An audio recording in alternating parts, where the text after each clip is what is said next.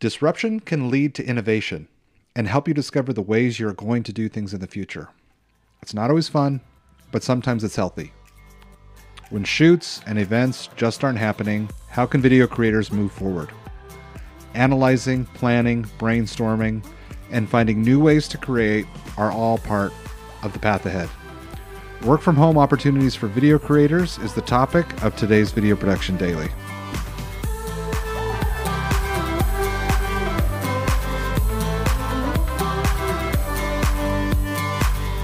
At the time of this podcast recording, the world is suffering through the COVID-19 outbreak, and people are work from home. I understand that this is probably not the place that you come for current events, and I applaud that. That's not why I'm here.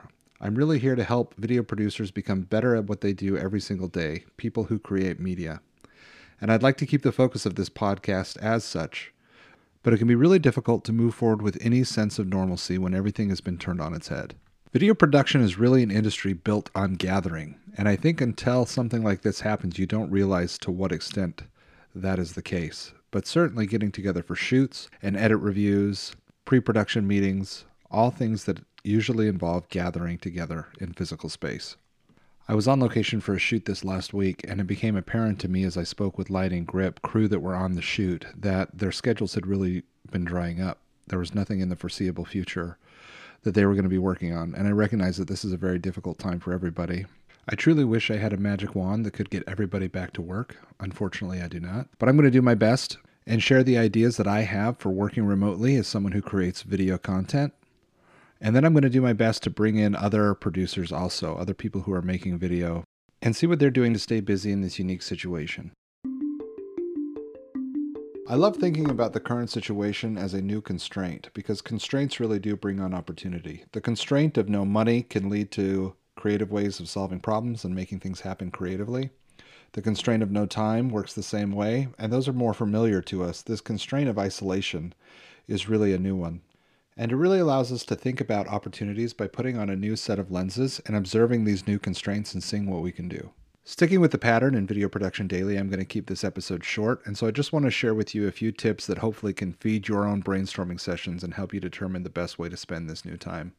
Because work really is rewarding. It's a fabulous thing to be engaged in, and it's certainly something you don't want to stop doing. So the first suggestion I have is just analyzing. This is a great time to look back at analytics. Get in contact with your customers and stakeholders that you've done projects with previously, and ask if you can see the analytics. It's something we don't think about a lot, because it's such a backwards looking thing, but it really can do a great job of informing future productions to just stop and look at the analytics.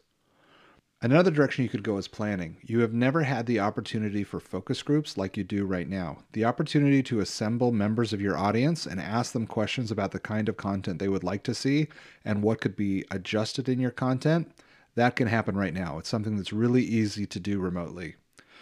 If you're having a hard time planning your content, meaning actually putting together a production calendar, think about the Hero Hub and Hygiene.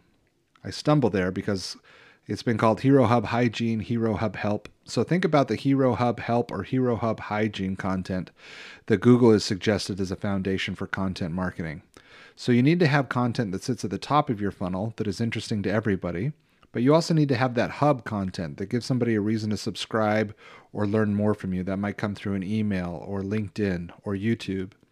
And then the help content. What is the search-related content that people would be seeking out if they were coming to your website? And I think if you really broke your content down and the influence you're trying to have on your audience into Hero Hub Help, you could probably generate an idea for a new hero piece of content that targets a specific audience, and then hub and help content that would really reinforce that audience also. So I really feel like hub is probably the most critical kind of content in anyone's media strategy.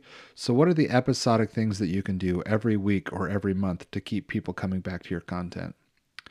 And if you have a cadence like that right now, you're in a great position, and you really should be thinking episodically. So if you are thinking episodically and people are coming to you for episodes, and now you're in this crazy predicament where you're not quite sure how to continue creating, just a few ideas on what you might be doing. One, you could double down and focus on animation. So I think motion graphics are a great thing to do when everyone is remote. We've talked before about how you can find freelancers who are going to be able to help you with motion graphics.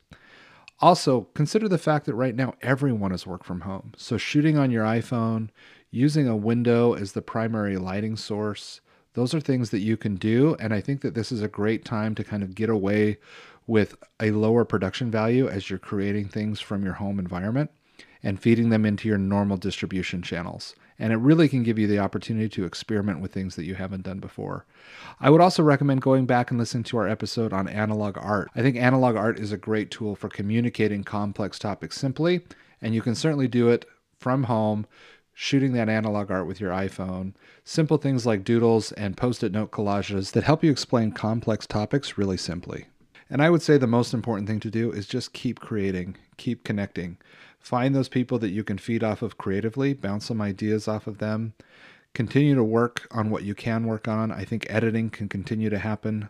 Certainly there's a lot of tools out there now that have allowed for remote review and approval. So it's a great time to look at edits and be working with editors as well as animators.